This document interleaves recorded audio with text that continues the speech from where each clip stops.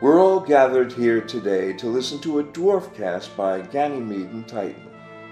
Start the tape, please, Holly. Awooga, this is a dwarf cast.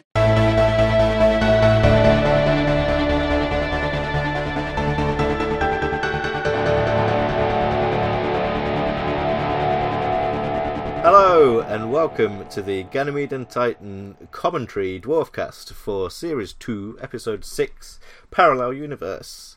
This is the first commentary that we're attempting to record entirely virtually due to obvious reasons.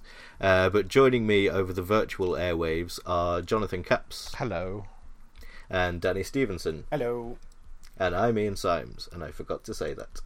But yes, do join us. As three men, we are the perfect place to people to talk about this particular episode of Red Dwarf. Practice what you preach, eh? But nevertheless, we'll do our best. If you would like to watch the episode along with our commentary, then you should sync up your playback of your DVD or Blu-ray or digital file or VHS or whatever at the end of these pips. There ain't no place in the whole of cyberspace. www.ganymede.tv.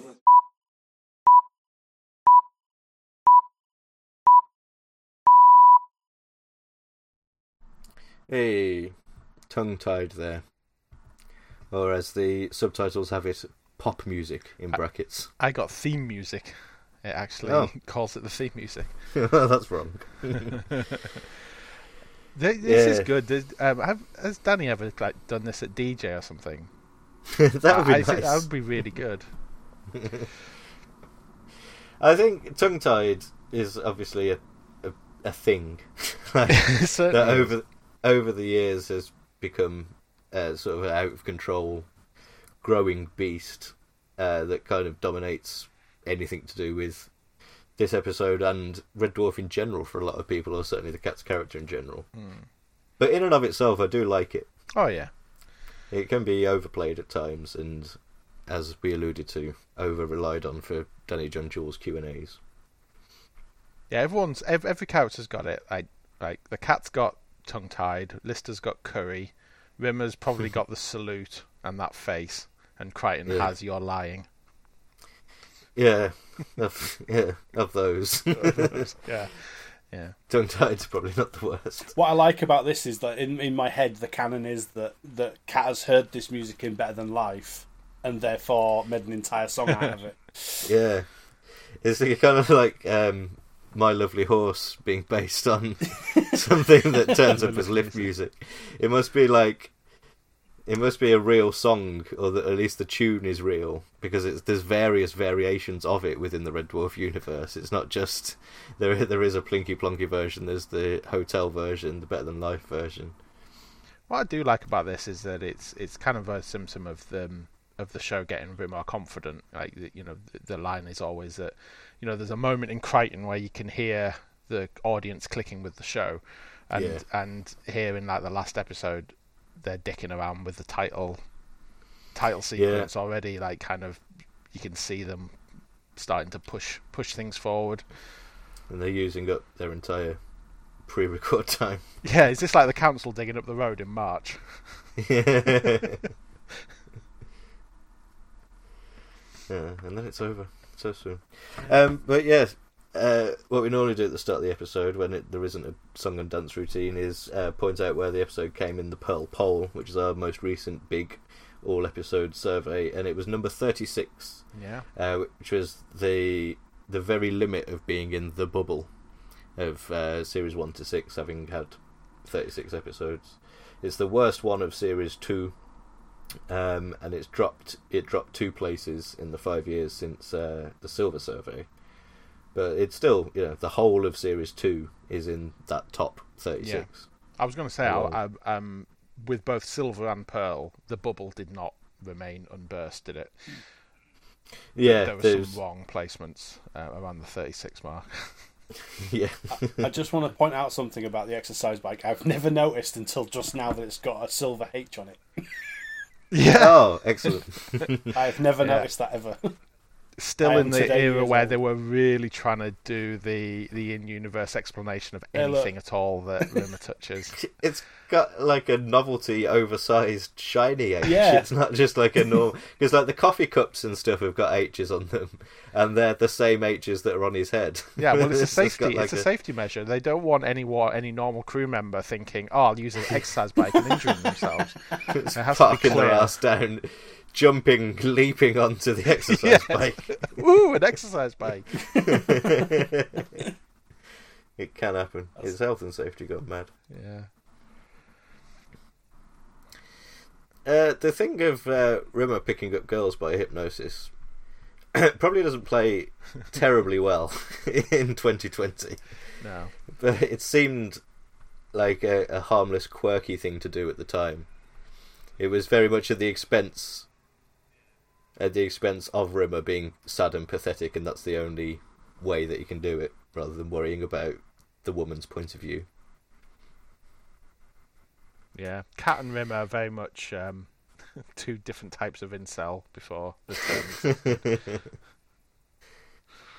It was a concept that was first used in Son of Cliché. But not to this extent. It's sort of a passing reference to a book entitled 1001 Ways to Pick Up Girls by Hypnosis or something along those lines. Yeah. It's actually the sort of skit. I mean, it does tie into the plot, but it's the sort of skit that I can imagine existing in the Dave era, and it was kind of having a bit of a moan about it, to be honest. Not just because of the subject matter, but because of the it feels a bit like a bit, you know, tacked on. Yeah, rather than like anything organic, it feels like a sketch, and it came from Son of Cliché, so there you go. The worm do stuff makes it worthwhile. It's really good. Alan Lister's just not playing along at all. Just no.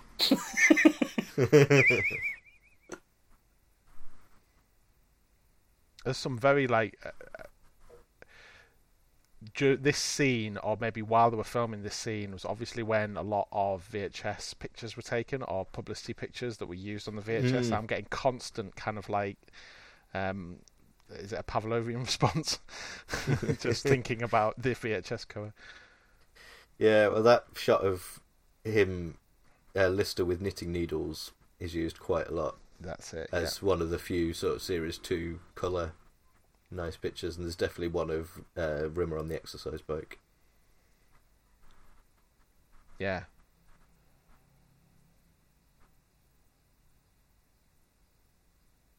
You probably won't go back to Earth, mate. Spoilers. Let's not get ahead of ourselves. There was that thing recently where there was a Twitter conversation on @Ganymede Titan. I say recently, it was probably about 2 months ago, of all the times where the crew could have just got back to Earth but didn't. Yes. Like, it seems to get more frequent in recent years. Like, there's been so many occasions where they've had a working time machine that also travels in space, and they've just used it once for something else, and then it's not occurred to them that they could just when was the last fulfill time, their mission. When was the last time that Lister was actually narratively driven to go back to Earth? When did he last mention, I want to go back to Earth? Because it was probably... It's a good question, and I'd say probably not in the Dave era. No, because the whole theme of sort of the end of the beginning, there's a bit of it in the Promised Land, and there's a little bit of it in Skipper of Red Dwarf is home now. Yeah. And I'm not even entirely sure. Like, he has a bit of a crisis in Time Slides, but I don't think there's ever a particular desire to go back to Earth much past the early 90s, to be honest. Yeah.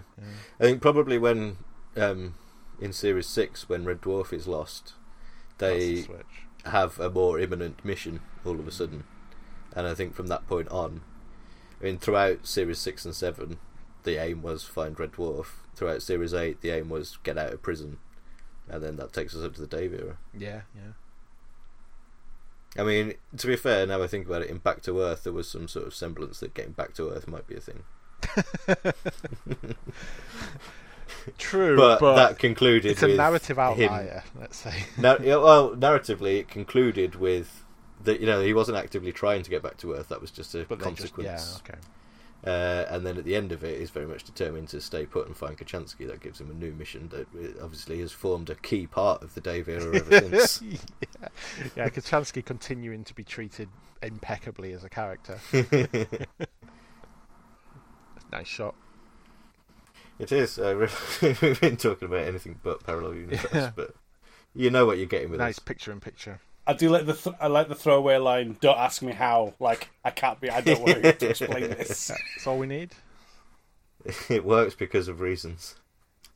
This is some great Holly stuff, actually. This is some quintessential Holly stuff. Yeah. In Norman's last ever episode. There's a little still of the dwarf in the background as well. Of the model. Oh, yeah.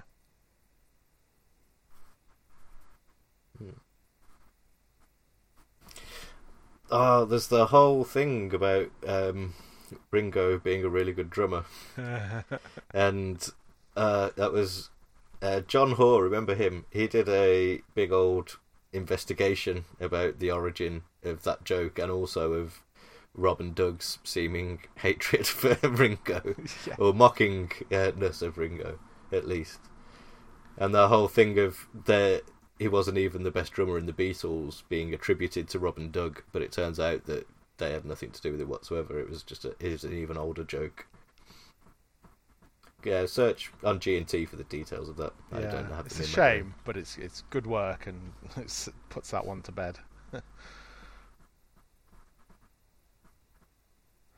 Is that hazard tape around the airlock unique to this parallel ship? Yeah, I think this is to differentiate it between the other one. Yeah, women put hazard tape up, whereas men don't. It's that classic battle of the sexes thing. Some of the best guest casting the show's ever done. Yeah, Angela Bruce is brilliant in most things that she's in, but it doesn't get much better. She the physical resemblance, the scouseness, it's all there. Yeah, it's perfect. Susan Burtish is great as well. So there's that whole story that they tell in the documentaries or on the commentaries where she just didn't really do anything in rehearsal. She was just learning the lines and going through it, and they were all very worried. And then on the night, she just did a pitch perfect rimmer that she'd been basically studying Chris the whole of that time and just turned it on the night. She's a proper actor. Which is, to be fair, it's fairly sensible to kind of to not release it until it's ready. Yeah. You know what I mean? It's like, it depends how much you want to take the story literally, but she could have also said, "Oh, by the way, don't worry, I'm going to turn it on tonight." Yeah. She could have forewarned them. Rather than making them shit themselves. I like the slightly more colourful leopard lager. For ladies. For ladies. Ladies like colour, and they like being pink and having frilly patterns around them, as we've seen with the Scudder just before. To be fair, that would make the Scudder more efficient if it had a frilly bottom, because that means it could do the mopping as well as it could dust the floor. It's just purely functional. Do you know what? It's a funny old episode. This, obviously, we should be getting straight into gender politics because that's exactly what we should be talking about. But it's got some really lazy stuff peppered in. But then when you actually look at the female versions of the two characters, they're not lazy at all. They're literally just the same person, but they just happen to be women. Yeah. A lot of it is very noble in its intentions, I think, to point out that male behaviour when transposed onto women looks weird. And that only highlights how weird male behaviour is. Yeah. I think it gets away with a lot if you view it through that prism. Yeah, it's true. Yeah. The fact that Arlene is so unpleasant later on, which we might get to, and I think that's down to obviously the laying pipe of the whole picking up by hypnosis thing. It just kind of shows how weird that can be when it's the other way around. Yeah. Maybe this episode is massively underrated because it is. This episode gets a kicking, almost in a received wisdom-y sort of a way. In a way that Meltdown has escaped. It's one of those that I think Doug, at least, if not Rob as well, has said is one of his least favourites. Yeah. I think. And that affects people's perceptions. It does, yes, massively.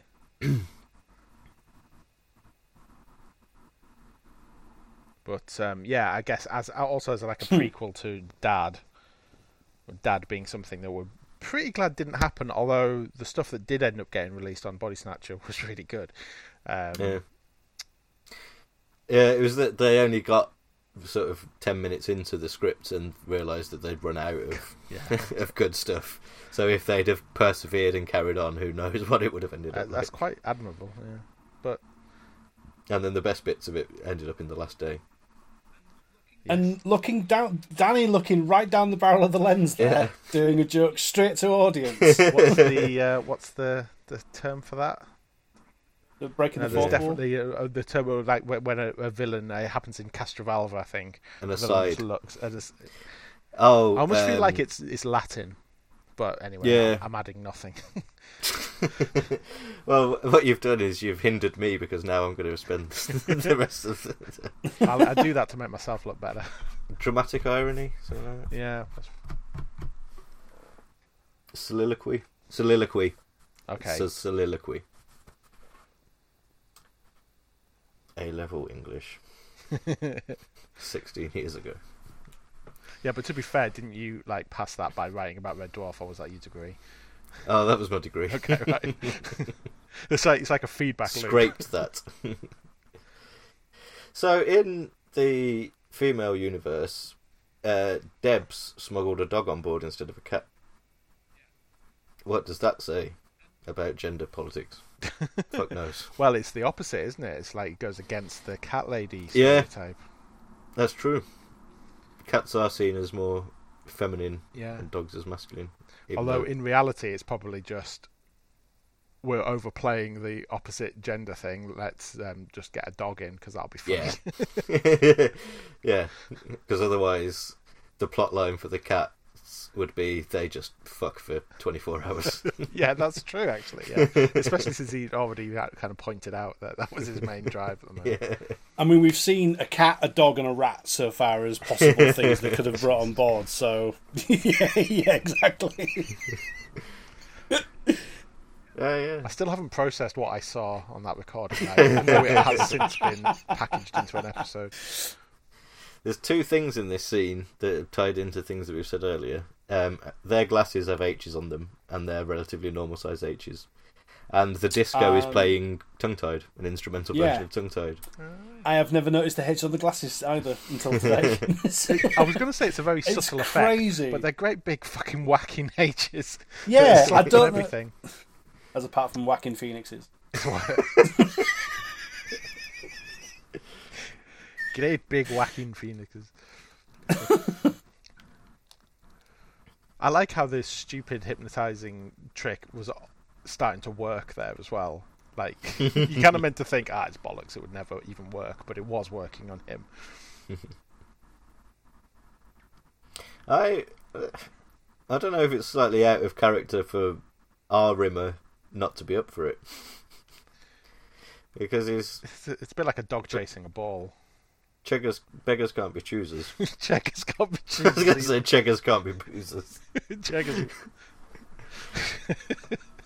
Rest in peace. See, okay, so there's an issue here then that the female version of Rimmer is like dialed up quite significantly compared to You'd him. hope. So like why is her behaviour in fact actually it's probably true of no, it's not true of Debs really. She's pretty much identical. Mm. But like, Rimmer wouldn't behave like this. I don't think. That's He would true. think it, he wouldn't behave like this. That's true. Yeah, it's not an equal comparison. So something has happened in life that's made Yes. Arlene different. And of course the story needs her to be like that in order for him to he doesn't actually confront it, but in order for the audience to confront his weirdness. Yeah, that's the thing. There needs to be conflict between the two crews, and like obviously Debs and Dave get on really well, and the conflict comes that they end up getting on too well. Yeah. And so, like we say, by having a dog instead of a cat, then that gives you more. And so I guess if Arlene and Arnold were just getting on perfectly well, then there wouldn't be much comedy or drama happening. It's true. But even Lister's kind of disgusted by the stuff that Deb is doing. even though that's stuff he does. But he's got the most balanced in terms of the shit she does is weird, the stuff I do is weird. Like stuff I do is normal. He's just literally looking at stuff he'd do. And it's like, I don't like that. That's the me squared problem he's going through. Whereas Rimmer's ended up with psychotic. As before, the point is to emphasise the hypocrisy of the differing standards that we hold men and women to. But by making Arlene such an exaggeration, that maybe undermines it a bit because she's not acting in a normal Rimmer way. Yeah. It's quite a surprising topic for the 80s. You'd expect it feels like more of a mid-90s thing to tackle. Yeah, this is pre kind of New Lad. Yeah, pre New Lad and pre. But it's kind of power, post. You know what I mean? Like But also kind of post the start of alternative comedy, where things were starting to head towards the right direction. Yeah. It kind of. It's a curious, like, obvious. This is a really trite thing to say about anything, but it is a product of its time, and needs to be judged in there. But simply in this case, if you were to write any kind of treatise on gender politics and the roles of men and women and the differences and similarities, no matter when you write that, you would be referencing the current way of thinking. Yeah, yeah. So obviously, there's bits in here that aren't relevant and aren't right for 2020, but if you were to do this whole concept again today, it would be very different. And in fact, I think this concept of swapping male and female isn't really compatible with current thinking on gender. Yeah. Really, but probably let's not get into that too much. I think it's fair to say, to be fair to this episode, that all that stuff being said about it being a product of its time, and a lot of it seems wonky in kind of through a modern lens, but it was still pushing things in the right direction by and large. Yeah. Yeah. The central point that it's making is a good one. Yeah. And a correct one about the double standards that we have. And we haven't mentioned the other female equivalent. Oh yeah, Hattie Hayridge. What her happened first to her? episode. Yeah. And the two Hollies ending up shagging is amusing as well. It really is. I have no idea how that would work, but well, you do get male and female peripheries, accessories for computers, and I'm sure there's something to do with like AI somehow combining and birthing a new AI automatically, which will, I'm sure. That's Terminator 2 Judgment Day. Well, yeah, increasingly. It's all It became self-aware. Programs. It became self-aware and then decided to have sex with itself. And then had a long weekend. Slide in.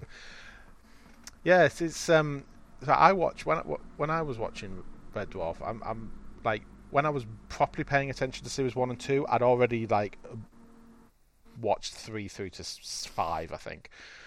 It was before series 6, and so when I did actually finally get around to this episode, I knew the show really well, and I was really surprised to see Hattie show up. It was weird, like it was like two different worlds colliding almost, because the separation of series 1 and 2 and the rest in my head was so big.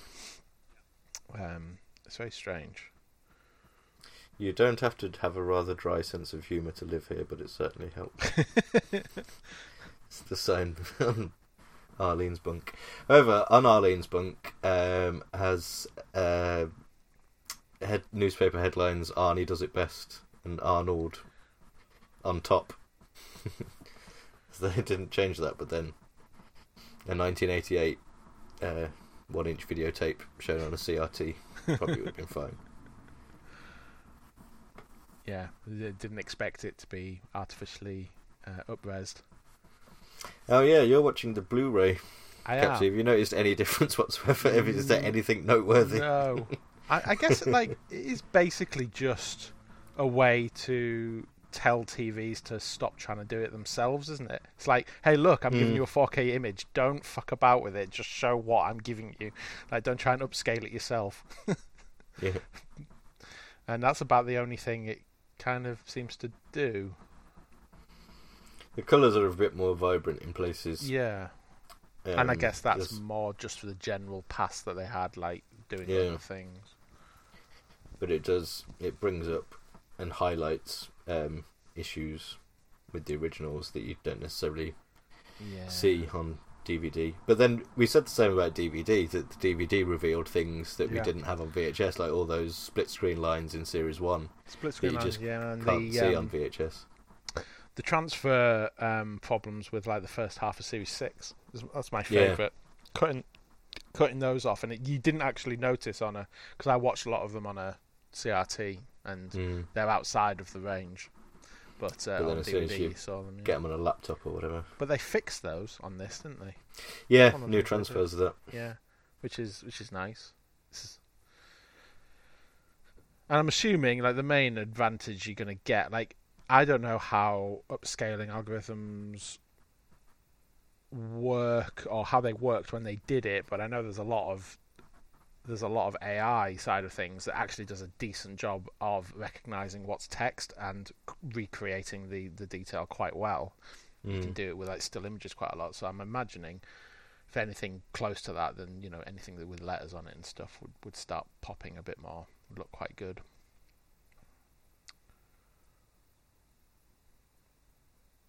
It's pretty amazing, actually, what can be done with upscaling at the moment. It's almost like this release was done probably at the wrong time. If it had been left a few more years, there's probably going to be some crazy stuff that can happen in a few years' time. Well, I'm sure they might just triple dip. Yeah, well, yeah. I mean, why not? Give it another 10 years and, it's fine to release another set, isn't it? It's kind of what the cycle goes like. Well, any physical media is fine by me at this stage. Red Dwarf.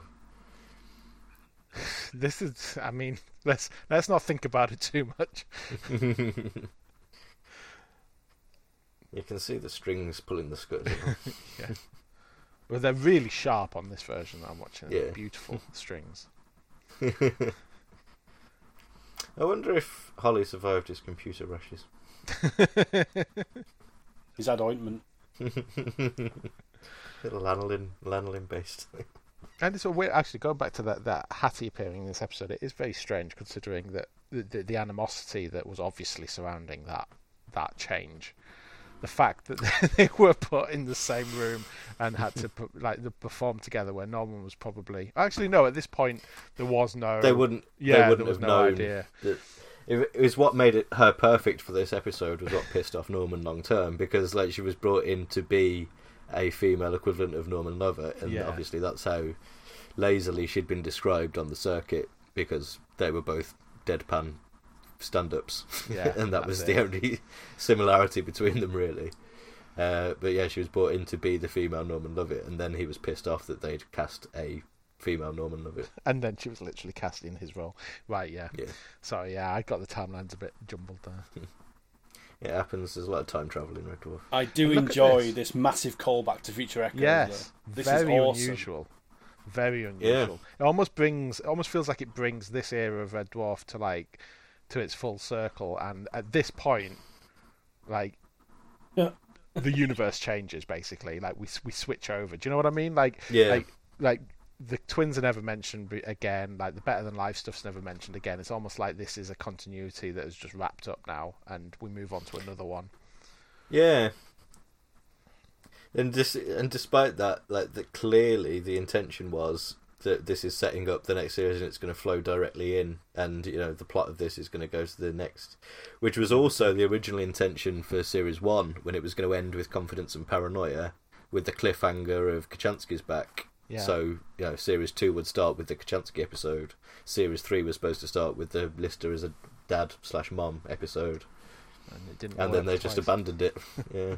It's interesting how many sort of loose threads have just haven't been, how many had to be sort of tied up very quickly as a result of budget or constraints or, like some other reason where they've just gone, we can't do that. And we know about so many of these lost threads and these lost potential ideas that are just had to be cut off because reasons. Well, interestingly, so obviously we've just had The Promised Land, and Doug said that part of the reason he wanted to do that was that it was the cat people, and what happened to the cat people was a big question that he wanted to answer. And he's hinted in interviews that if they were to do more specials, which, given what's happened since the last one was made, who knows? Yeah. Who knows when anyone's going to be back in the studio to do anything. But if we were to do more, he'd want to do the same sort of thing and pick up loose threads. So Jim and Bexley is potentially a future plot. I mean, that's rife, isn't it? Like, there's loads of stuff you could do there. You could create a whole new show. Like, it's one of those threads that's just never been pulled at. It would be. It's like if Red Dwarf was Doctor Who and we had Big Finish and New Adventures and stuff like that, like other things. There is so many gaps that could be filled in. Yeah. And like the Smegazine was the closest that we got. Having the Smegazine had ongoing strips of The Adventures of Ace Rimmer, strips with Jake Bullitt and Dwayne Dibley set in the Back to Reality universe, the Inquisitor as a regular, the Adventures of Mr. Flibble, androids as a running thing. It's like that's where things could go if things get weird with Red Dwarf, which I'm not sure what I want to happen. They've already pillaged some little... I mean, I say pillaged. There's been some shared details between Smegazine, Extended Universe stuff, and what Doug's done. So, why not? It was all official, wasn't it? It's probably all GMP. Article coming soon. if and when. Maybe. So that was Series 2. That was the last of our Series 2 commentaries. Fucking was, right? Like, there is one more episode from The Bubble left. The Bubble. So we might save that for a bit. I think so. Because we've got a bit of a stretch ahead of us. Well, yeah. But yeah, Series 2, one of the best series IMO.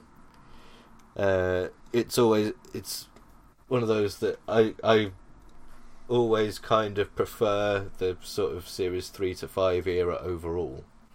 But Series 2, just from the quality of the episodes, raises it above most of the others. It's the quality of the scripts and the performances. Yeah. Even though, obviously, I like Crichton, and I like Robert Llewellyn, and I like Hattie Hayridge. It was Norman's best series by far. Easily his best work on the series was Series 2. There's a certain feel to it as well. I really like the Series 1 and 2 feeling. It makes you feel more like you're watching a classic sitcom than what comes after. It almost feels like a different show, really.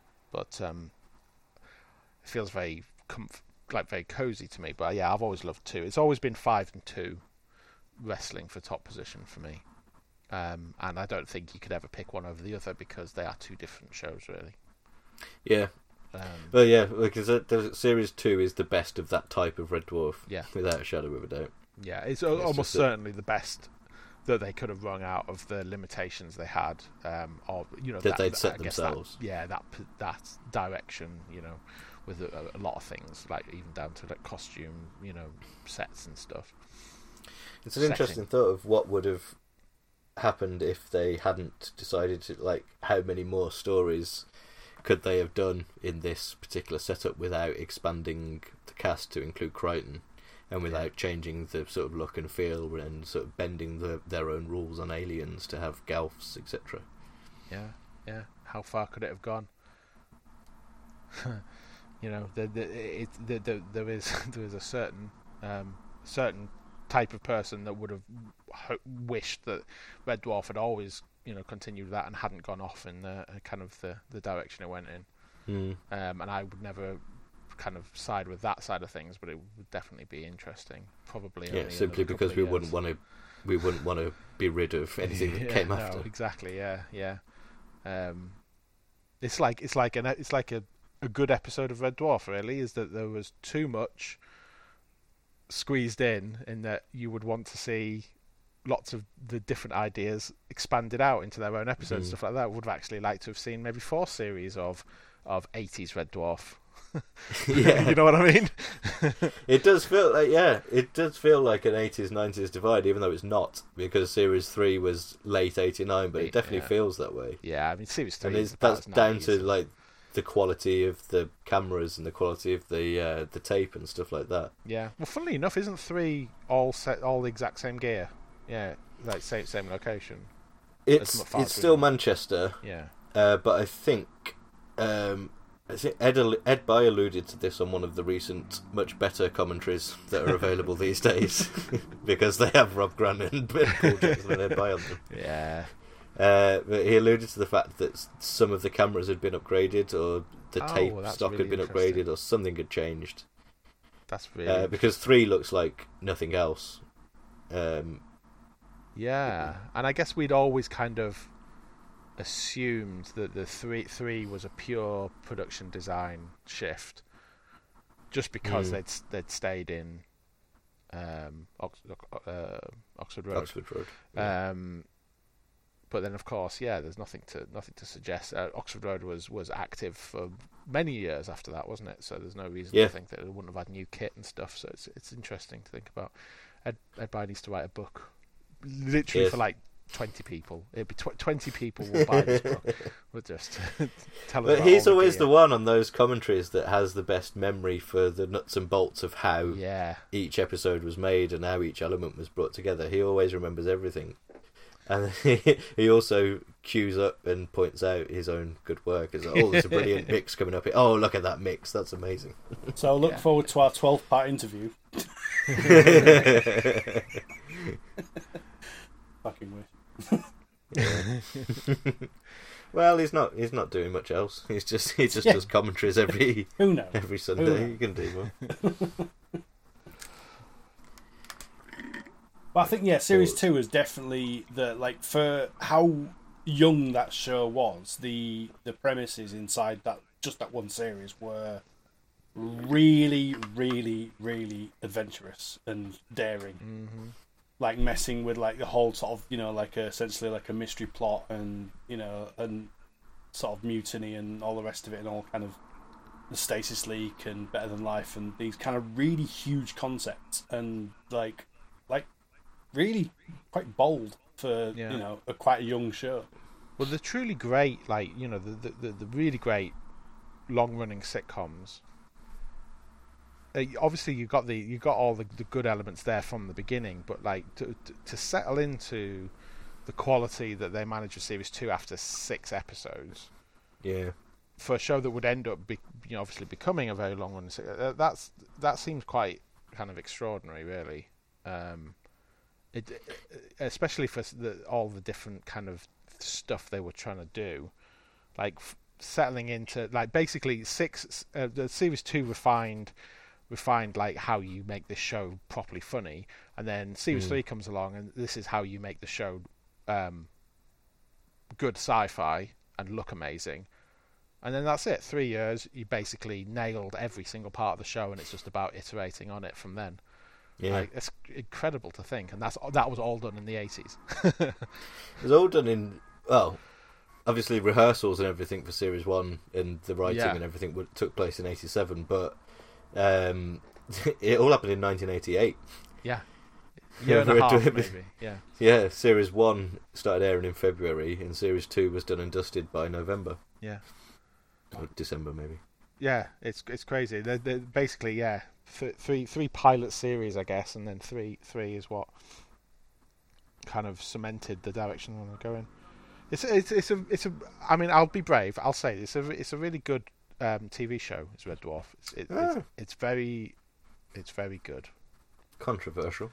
I know, but I've got nothing else but to sit here and make controversial opinions.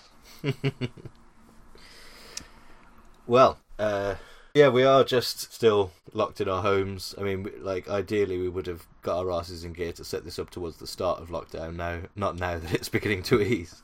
But while we are in lockdown, we're fully intending to do a lot more of these on a more regular basis over the coming weeks and months, now that we've got a little setup that works for us, and we haven't got much social plans for the foreseeable future.